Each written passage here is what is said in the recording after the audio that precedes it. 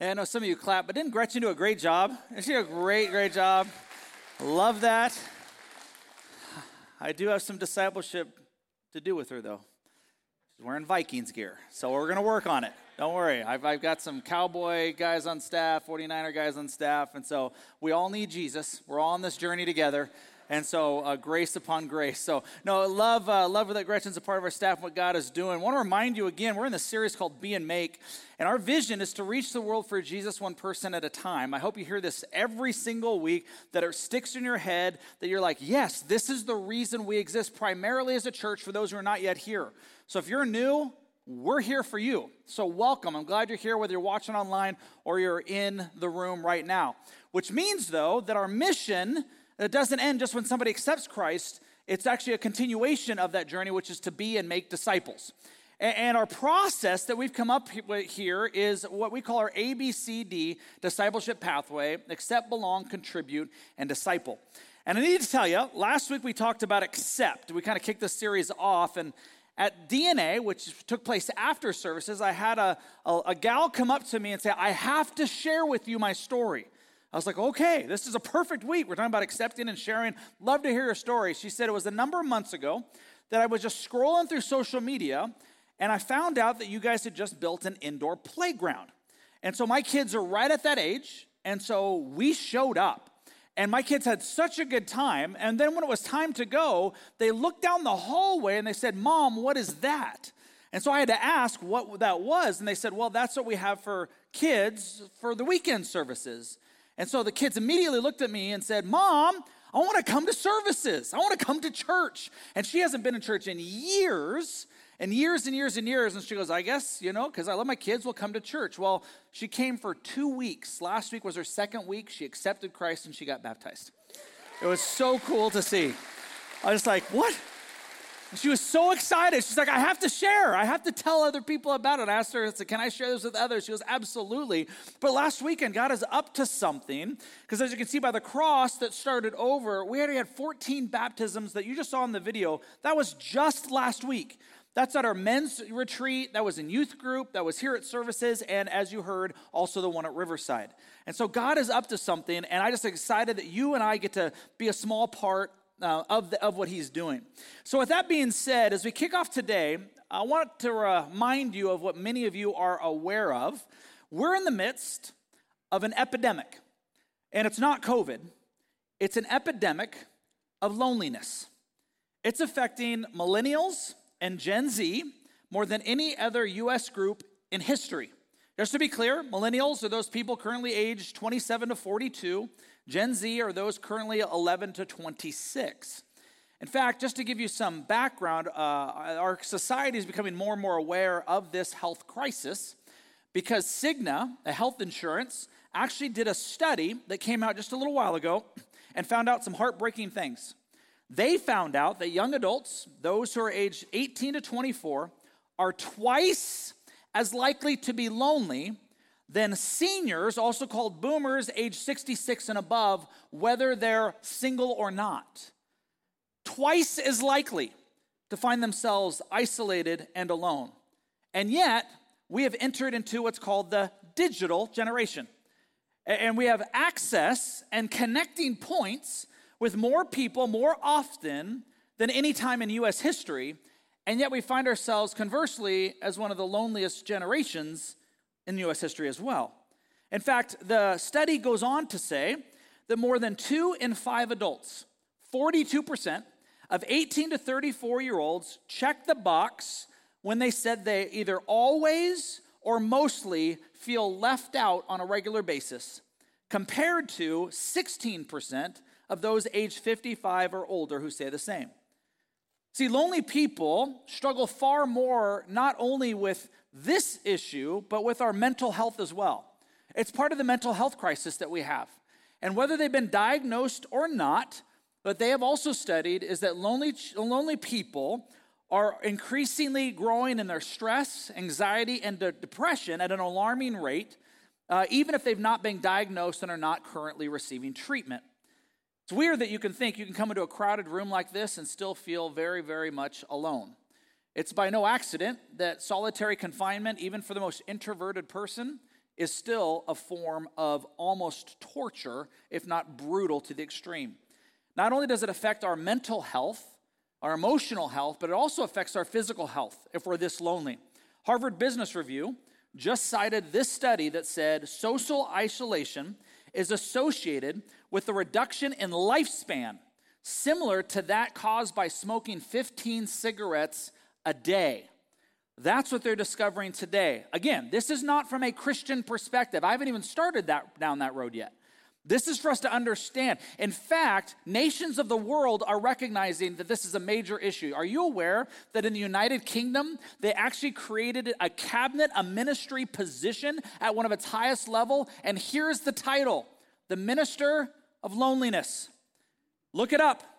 In the cabinet in the UK, they're recognizing that this is an epidemic that they actually have to walk through and to walk in. And so what in the world is going on? Here's what I can tell you. You and I are created for relationship. That's how we're created. Whether you believe in God or not, we are hardwired to belong in relationship with other human beings. In fact, there is this movie that came out, I'm going to age myself a little bit, that still gets brought up and taught at sociology classes and some other kinds of classes that deal with this idea of how do we respond as humans when it comes to loneliness. Go ahead and check out the screen with me now.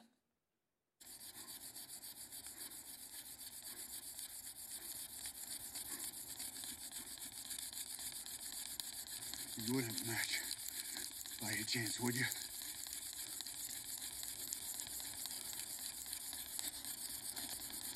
Oh.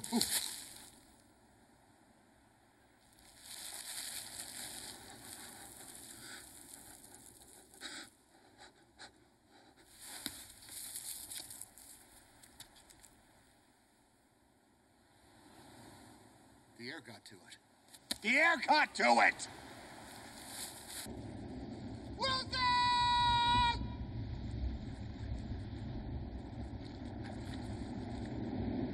Oh, never again. Never again. Never again. You're okay. Okay? Yeah.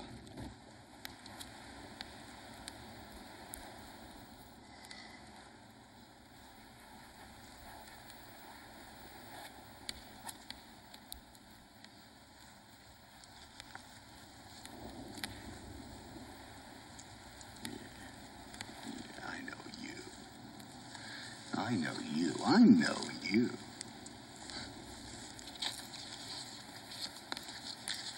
So, we okay? Okay?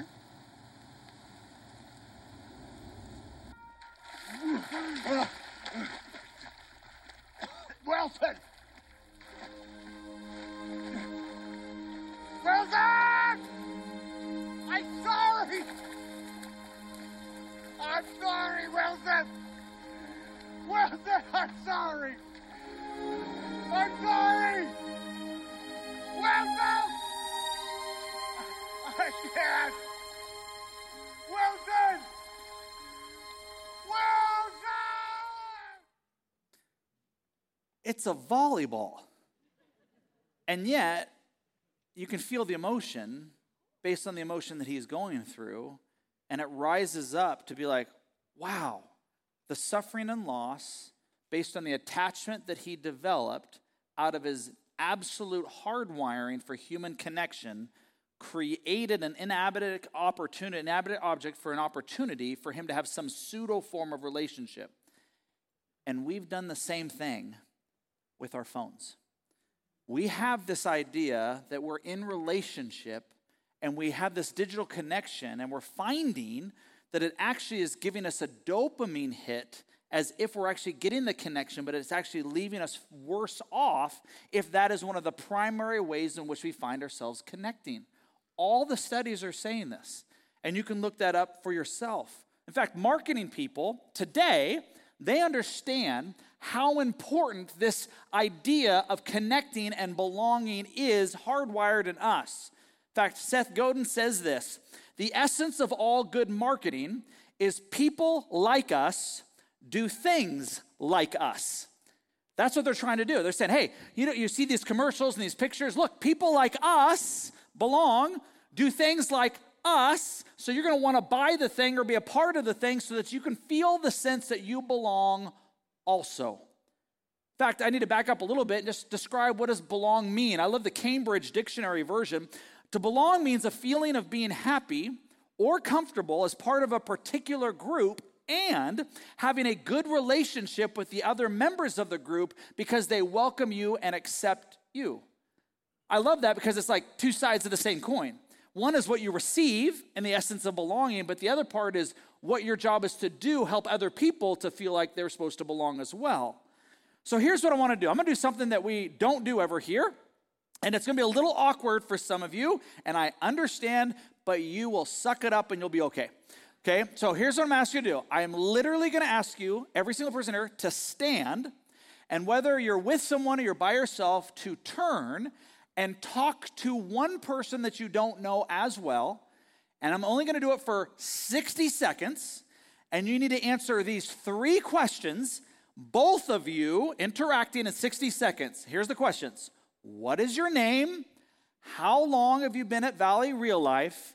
And what is a hobby or interest you have? And I know some of you extreme introverts are freaking out right now. You will be okay. And so just so you know, I'm not going to be a liar. We're going to put 60 seconds on the clock. So go ahead and stand up. Go ahead and stand up. You got 60 seconds. Ready, go.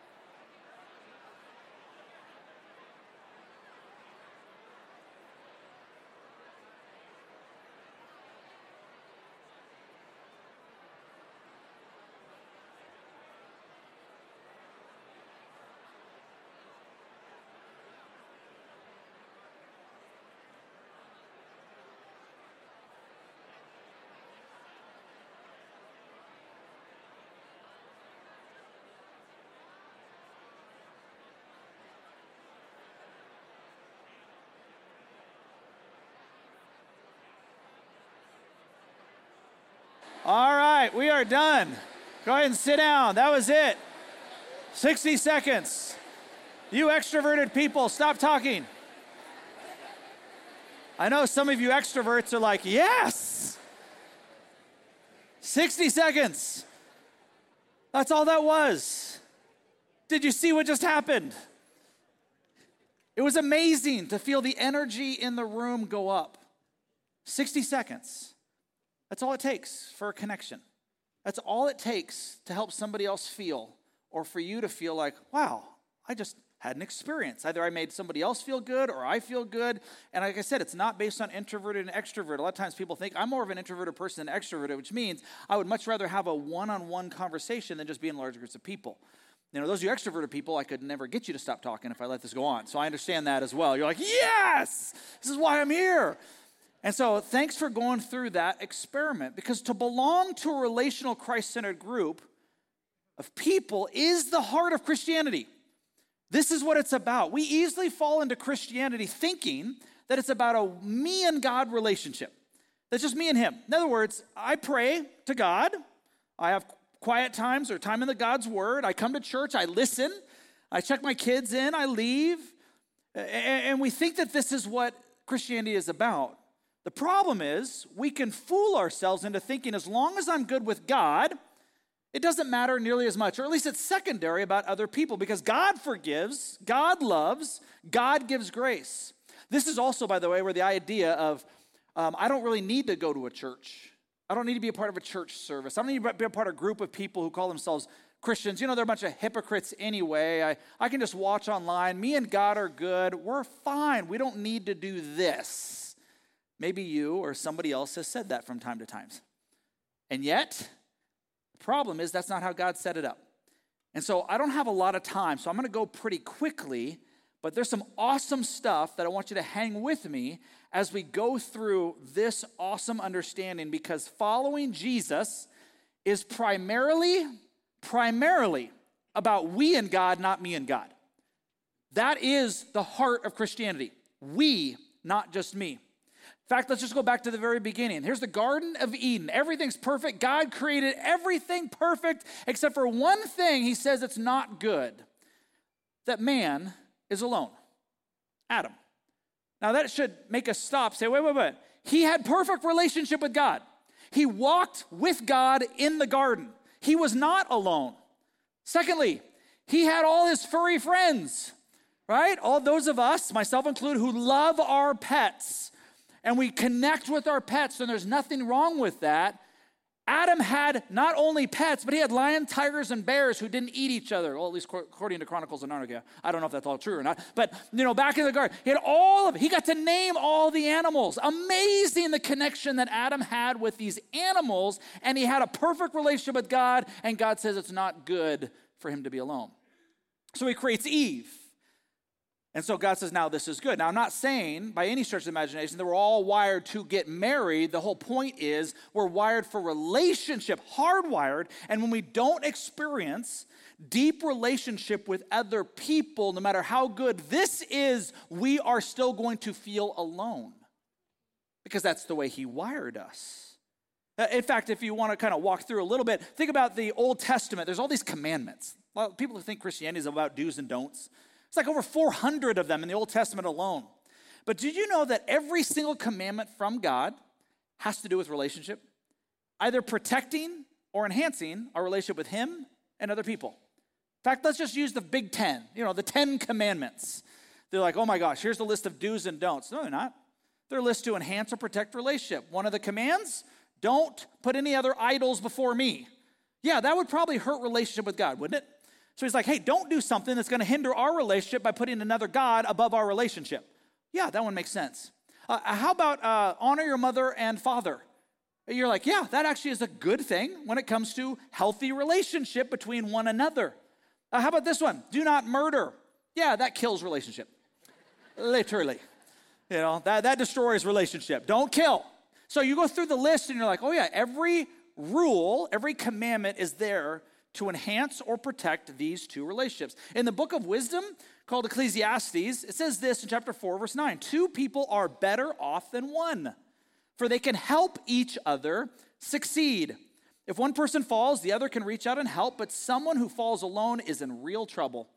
A person standing alone can be attacked and defeated, but 2 can stand back to back and conquer. 3 are even better, for a triple braided cord is not easily broken. This isn't just a wisdom piece. Jesus reaffirms this in Matthew 18:20. For where 2 or 3 gathered together as my followers, I am there among them. What do you mean? You're not there when it's just me and you? No, he's not saying that. He's just saying there's a power that takes place when God's people are together with Jesus at the center. 1 Thessalonians 5:11, so encourage each other and build each other up just as you are already doing. Galatians 6:2, share each other's burdens, and in this way you will obey the law of Christ. If you think you are too important to help someone, you're only fooling yourself. You ain't that important. I love the Bible. It's just like, bam. You're like, you ain't that important if you're not willing to help other people. Here's what you need to know. There's this phrase, one another, or each other, depending on which version of the Bible that you're reading. It's mentioned over 100 times in the New Testament. 100 times. 59 of those times, they're direct commands from God and how we're supposed to treat and connect with each other. 59 times. You think it matters to God, our relationship with each other? I can tell you this. Our love for others is inseparably connected to our love for God. You cannot have one without the other. This is a story I told a few weeks ago, but I want to kind of go just a little bit deeper and point something out here. One day, an expert in religious law stood up to test Jesus, asking him this question, Teacher, what should I do to inherit eternal life? Great question. And what Jesus tends to do is he likes to let us discover the answer by asking a question with a question. And Jesus asks, well, what does the law of Moses say? You remember all those commandments, those 400 or some? How do you read it? Well, the man answered, you must love the Lord your God with all of your heart, all your soul, all your mind, and all of your strength, and, not second, and love your neighbor as yourself. So he summed up all of the 400, like this is all about relationship with God and other people, and Jesus affirms the man's answer and says, right, do this and you will live. But the man wanted to justify his actions because he knows he wasn't probably loving his neighbor as he should, so he wanted to clarify, now, who's my neighbor? So then Jesus tells him this Good Samaritan story where a Jewish man is going from Jericho to Jerusalem. He gets beaten up. Bandits come rob everything he has and leaves him for half dead. Then Jesus says this, and this part that we kind of skip over. A priest comes by, sees his fellow Jew. You think if anybody's going to stop by, it's going to be a religious person, and he crosses the other side. Then a Levite, a temple worker, comes by, sees him bleeding on the side of the road, either dead, assumes whatever crosses by on the other side. The question you need to ask, because Jesus is so specific, is why? Why in that culture would a priest or a Levite, nobody was shocked that Jesus would say a Levite or a priest actually went to the other side. In that culture, for a priest or a Levite temple worker to come into contact or connection with a man in that state or someone who was dead would have made them ceremonially unclean to do their duty and worship of God. So what Jesus just told us in the story is these two guys were prioritizing their duty and worship to God over helping someone in need. And they thought they were right, which is why they did it. And then a Samaritan comes along, and you know, we talked about a Samaritan last week in case you missed that, and comes along and bandages up the wounds, helps the person out, gets into an inn, leaves money, and says, I'll come back and check on him. And so then Jesus goes back to the man, and he says this. He says, hey, now which of these three would you say was a neighbor to the man who was attacked by bandits?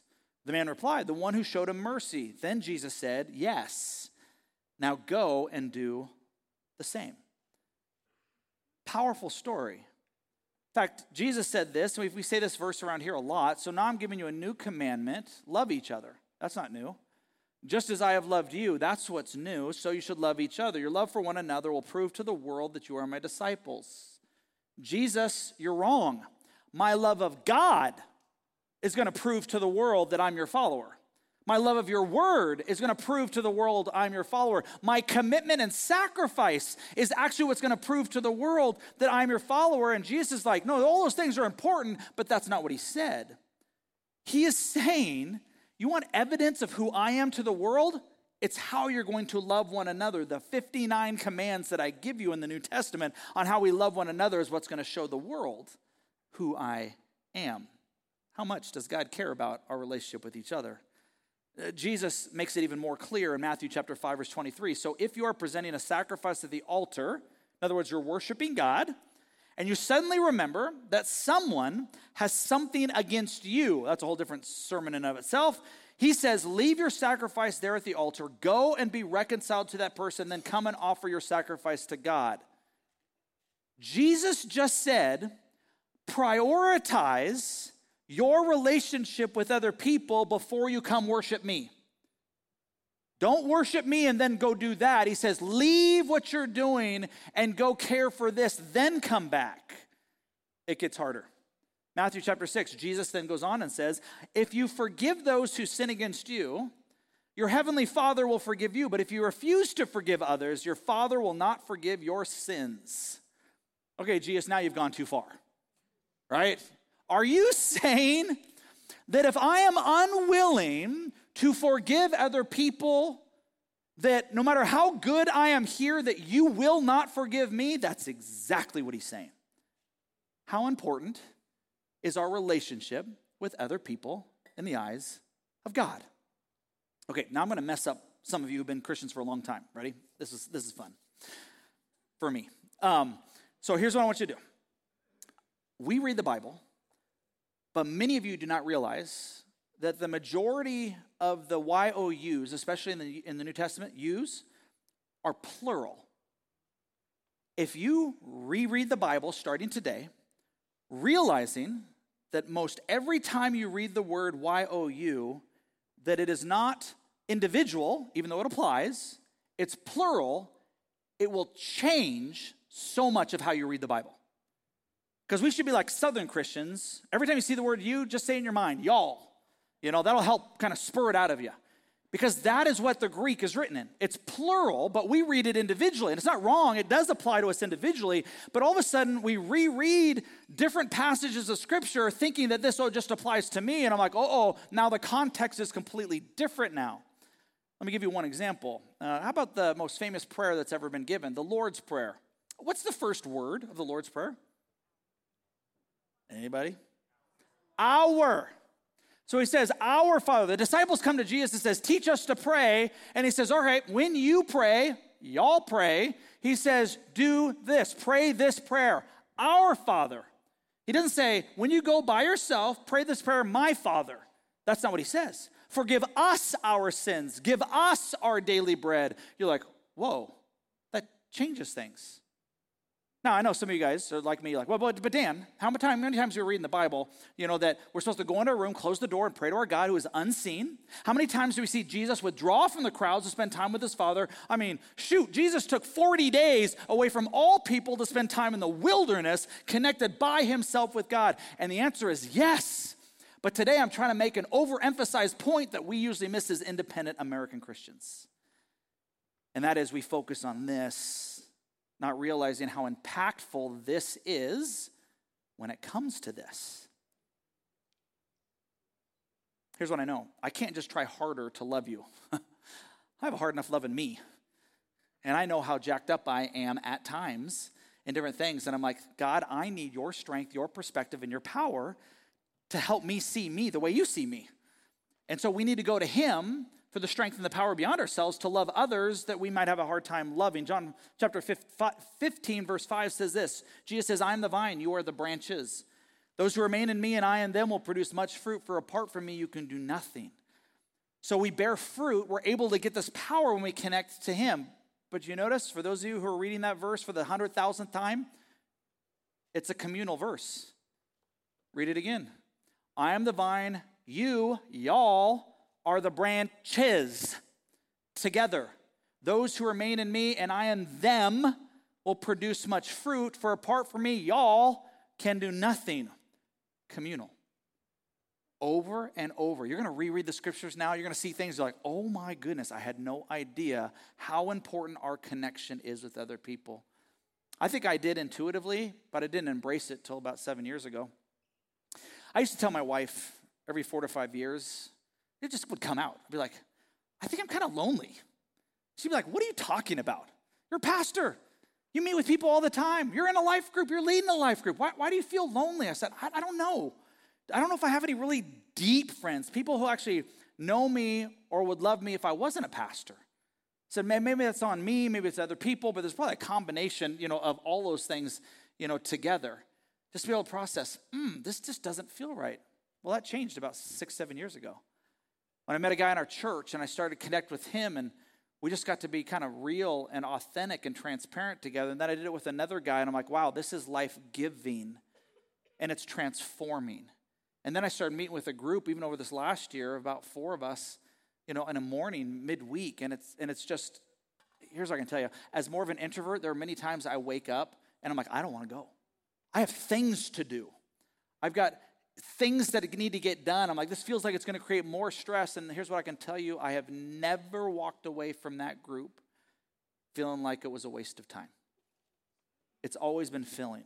Now, why do I need that other group of people? I mean, I got my wife, right? I mean, we're really connected. So I don't want you to think, well, Dan and Carolina are having issues. Well, yes, we have issues at times, but we're fine. But here's what I realized. So men, just want to just tell you, do you know there's a couple things that Carolina is not good at helping me at? And she's okay with me sharing this. Do you know where she's not good? Helping me discover what it's like to be a good husband. She's never been one. Weird, huh? I need other guys who are in that boat, who are on that journey. Do you know what also Carolina's not good at? Being a dad. She's just not good at it. I'm sorry. Carolina, you're just not good at being a father. And so I need some other guys that can help me, that I can actually go to say, as this world continues to change, how do I navigate this now? And those who have Jesus at the center. It's not just friends, folks. It's those who have Jesus at the center.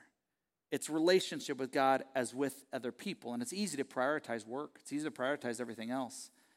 And ladies, some of you ladies are just so more natural at this. I don't know what it is. I don't know if we got maybe the rib that we gave to you early on, had the relational gene. I don't know what it is. But whatever it is, here's the heart of Christianity. It's to belong to Christ by belonging to Christ's people, Christ's community, which is called the church. This is how he set it up, not how I set it up. So let's get personal and let's get practical. What are my next steps to either be or make disciples who belong? And so I want to show you this chart. Ran out of time last week to show it to you. It's something we've kind of come up because I know that we are Americans and we need, what's the next step? What's the process? Give me the formula. Give me the chart. Here's your chart, okay? On the top left, you see B. On the top right, you see make. And then you see under B is accept, belong, contribute, disciple. And then there's a trajectory of what it looks like. And in this case, attend, join, and invite. That's the three ways that God has revealed for us to put this concept, this biblical truth into practice. So let's unpack that really briefly with the time we have left. First, attend. What does that mean? It means to prioritize weekend services for your sake as well as for others' sake. Even if you're not getting out of it, you're there to give to it for the sake of other people. So I want to encourage you with this, is that there's something that happens when we rub shoulders with other people, even in this room. It's the first step of belonging. Don't believe me? Don't you remember COVID? You remember the isolation? Those of you who remember coming back those first several months where we came back in person, there were tears across the board at all the services on a regular basis because we didn't realize how much we missed this. Well, what's the difference? We're sitting in rows versus sitting in our couches. There is something. The Bible says that God inhabits the praises of his people, that we are called to bring a sacrifice of praise to our God.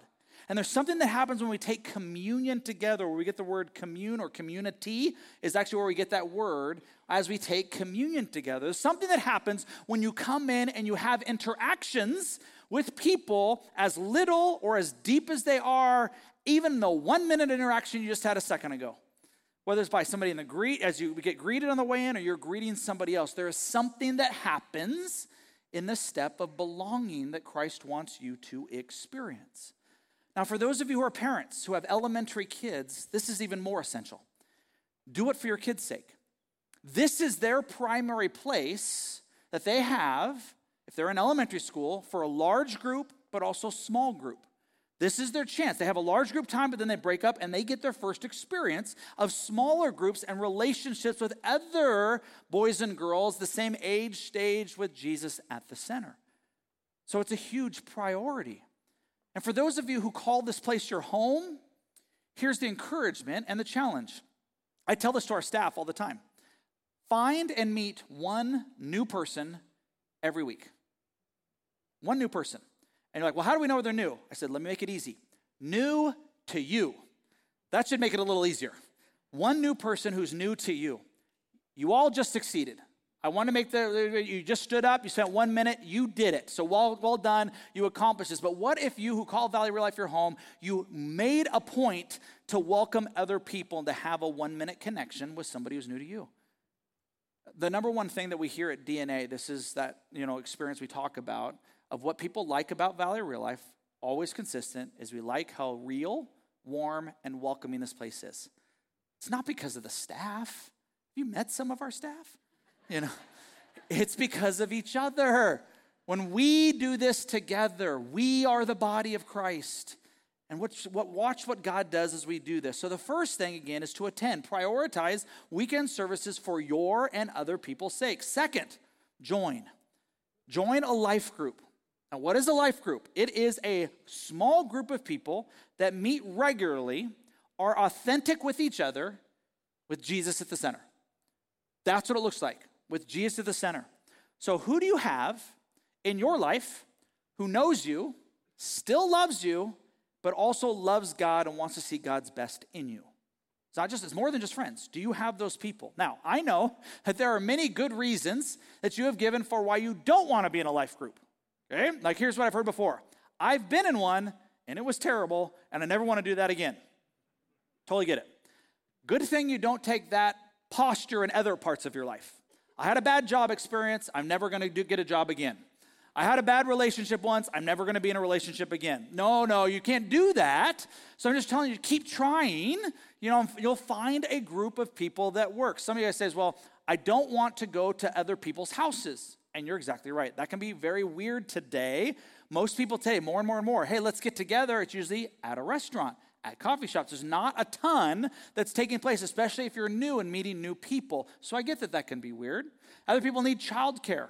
So I understand, they didn't have childcare, so I need to have childcare if I'm going to be in this group. My favorite one is I don't have time. Okay, I don't have time. Kelly Armstrong, our pastor over at Riverside, he told me this quote this week. Kelly, I'm giving you all the credit for this. He says, community, specifically relationships, are hard on your schedule, but isolation is harder on your soul. Yeah, we'll keep him. He's good. Relationships are hard on your schedule, but isolation is harder on your soul. And it is true. So we can make time for the things that are actually going to fill us. So I want to encourage you when it comes to these times. Maybe some of you said I just don't want to be in a group that's going to last forever, right? Like if I get in a group, I'm stuck until Jesus returns, and these people are awkward, and I don't want to be with awkward people. So we have the solution for you. So it's something we started. And that's called Starting Point. Starting Point is coming up in just a couple weeks.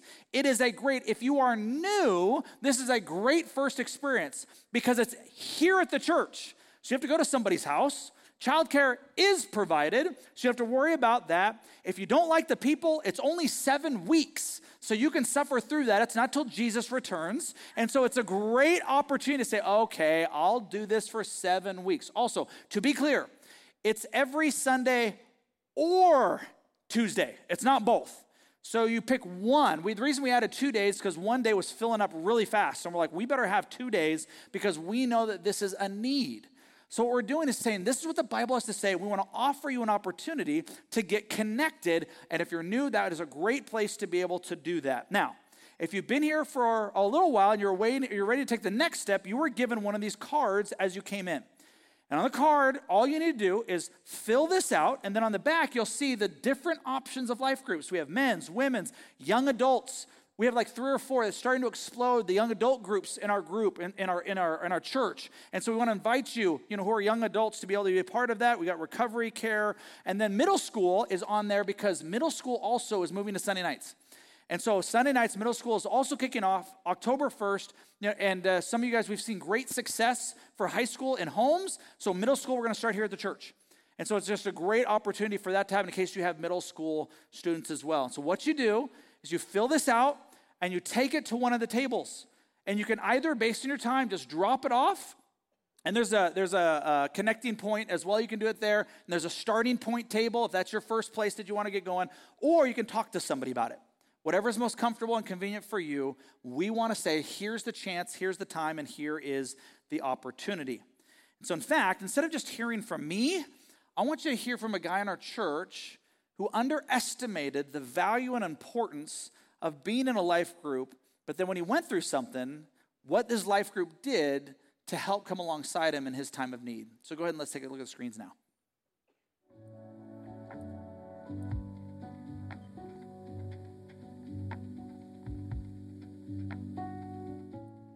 My name is Andrew Arthur. I run a shop here at my house.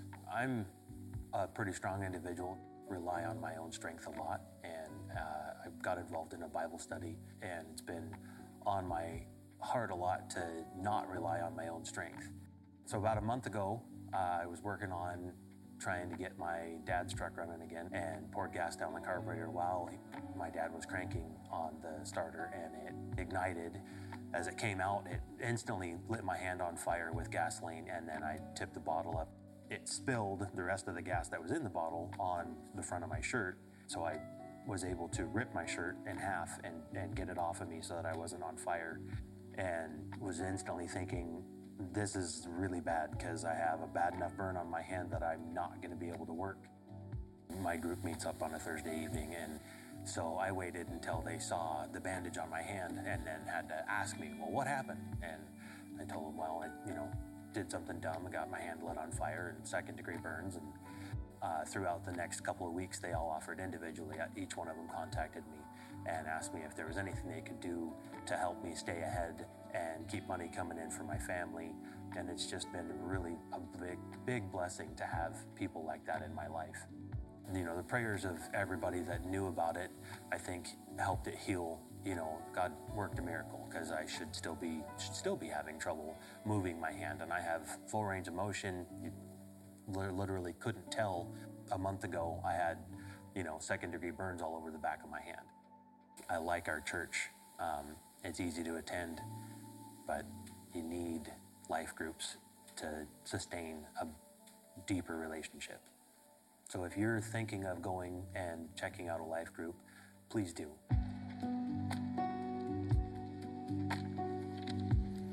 Can we thank him? Thank you so much, Andrew, for sharing that. So what we've said so far is the process of being and making disciples who belong is to first make sure you attend. Second, be willing to join a life group specifically. And third is invite. Invite others to join with you at services and in your life group. This is why we have invitations. This is a great first step of belonging, is actually just to attend, which is why we have things like Trunk or Treat that's coming up and XP Weekend, which may be the reason some of you guys are here today, because somebody invited your kid or invited you to be a part of this. But I want to encourage you to invite others. Jeremy, who is our group's lead, he tells me that his first experience here was like 6 or 7 years ago. And when he walked into the place, a guy by the name of Jeff Heineman started to reach out and greet him. And in the course of the conversation, he asked Jeremy, "Hey, Jeremy, are you in a life group?" And that started the process for Jeremy to join his group and then to be in other groups. And now Jeremy's on staff overseeing groups. I'm not saying that's going to be your trajectory. Don't freak out on me now. I'm just saying this is the next step in the process that God gives. And so I want to encourage you, those of you who are in groups currently, I'm going to ask you to make room in your group for one more. One individual or one more couple. My question is, are you really full or are you just comfortable?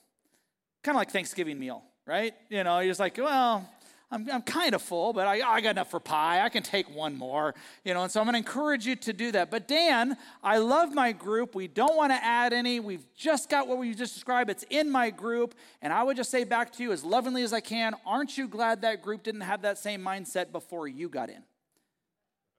Because that's what we have. We're like, well, that doesn't apply. I got my group, and so I don't want to listen to that part. Like, no. We're always looking for one more. Can we add one more in this season? Invite someone who also needs to have the same experience that you have as well. In fact, one of the things that was a revelation to me is in my guys group this week, one of the guys said this phrase, and I just have been kind of marinate on it. He says, "I feel close to God because I'm in this community, because I'm in this group." Is that a right measuring stick? Is my closeness to God to be measured by my closeness to my community? And unequivocally, the answer is yes. You understand what he was saying? He had no idea that by focusing on prioritizing his relationship with other guys, with Jesus at the center, that his relationship with God would go to the next level. He thought it was vice versa. And he's found that the deeper he goes into community with Jesus at the center, with other people, the deeper his relationship with God becomes. And that's how he set it up. So let me pray. And then we're going to give you some time to be able to kind of just process through what God has said to you on this stage. Jesus, thank you so much for today. Pray you would lead, guide, and direct our steps as we understand. But we also know we live in a culture and a world that wants to prioritize individualism instead of community. And so help us to know how you wired and created us and what that means in our schedule, what that means in our connection with one another, with you at the center. It's in Jesus' name we pray. Amen. So as we wrap up today, I want to encourage those of you who've not yet connected to God to head to the cross. Scott would love to talk to you. Be baptized, maybe that's your next step. Also, as we leave, just want to remind you again what you do with this card. You take it out into the lobby. You take it out to one of the tables that's out there. Invite someone if you're in a group. Maybe God is already leading you, in this presence. Just so you happened last service, a guy grabbed me afterwards and he says, "Hey, you'll never believe this. I was just praying that maybe I should get into a guys group." And he goes, a 72-year-old man came up and said, "Hey, are you in a group?" And he's like, "I've been looking for someone who is older to mentor me." And he goes, I've just found it. And it's because the guy was willing to invite somebody else to his men's group. So drop off this card. Lastly, just want to continue to remind you that we've got BOGO coffee going on and donuts. So those of you who can wake up just a little bit earlier, 8 o'clock is for you. And no, we will not save any for 9:30. We will not. We will hide them from you. We will give them to youth ministry, whatever we need to do. And so bring candy. We got trunk or treat coming up, so don't forget about that. So why don't we stand, and I'll close this in prayer. Father, thank you so much for these wonderful people. I know they're not here by accident, so I just pray whether they're watching online or they're in the room, that they would just take that next step to belong or to help someone else to belong. And so we love you as part of this discipleship journey with you at the center. Thank you for reminding us or revealing to us how important our relationship with one another is in your eyes. It's in Jesus' name we pray. Amen. Have a great week, guys. We'll see you next Sunday.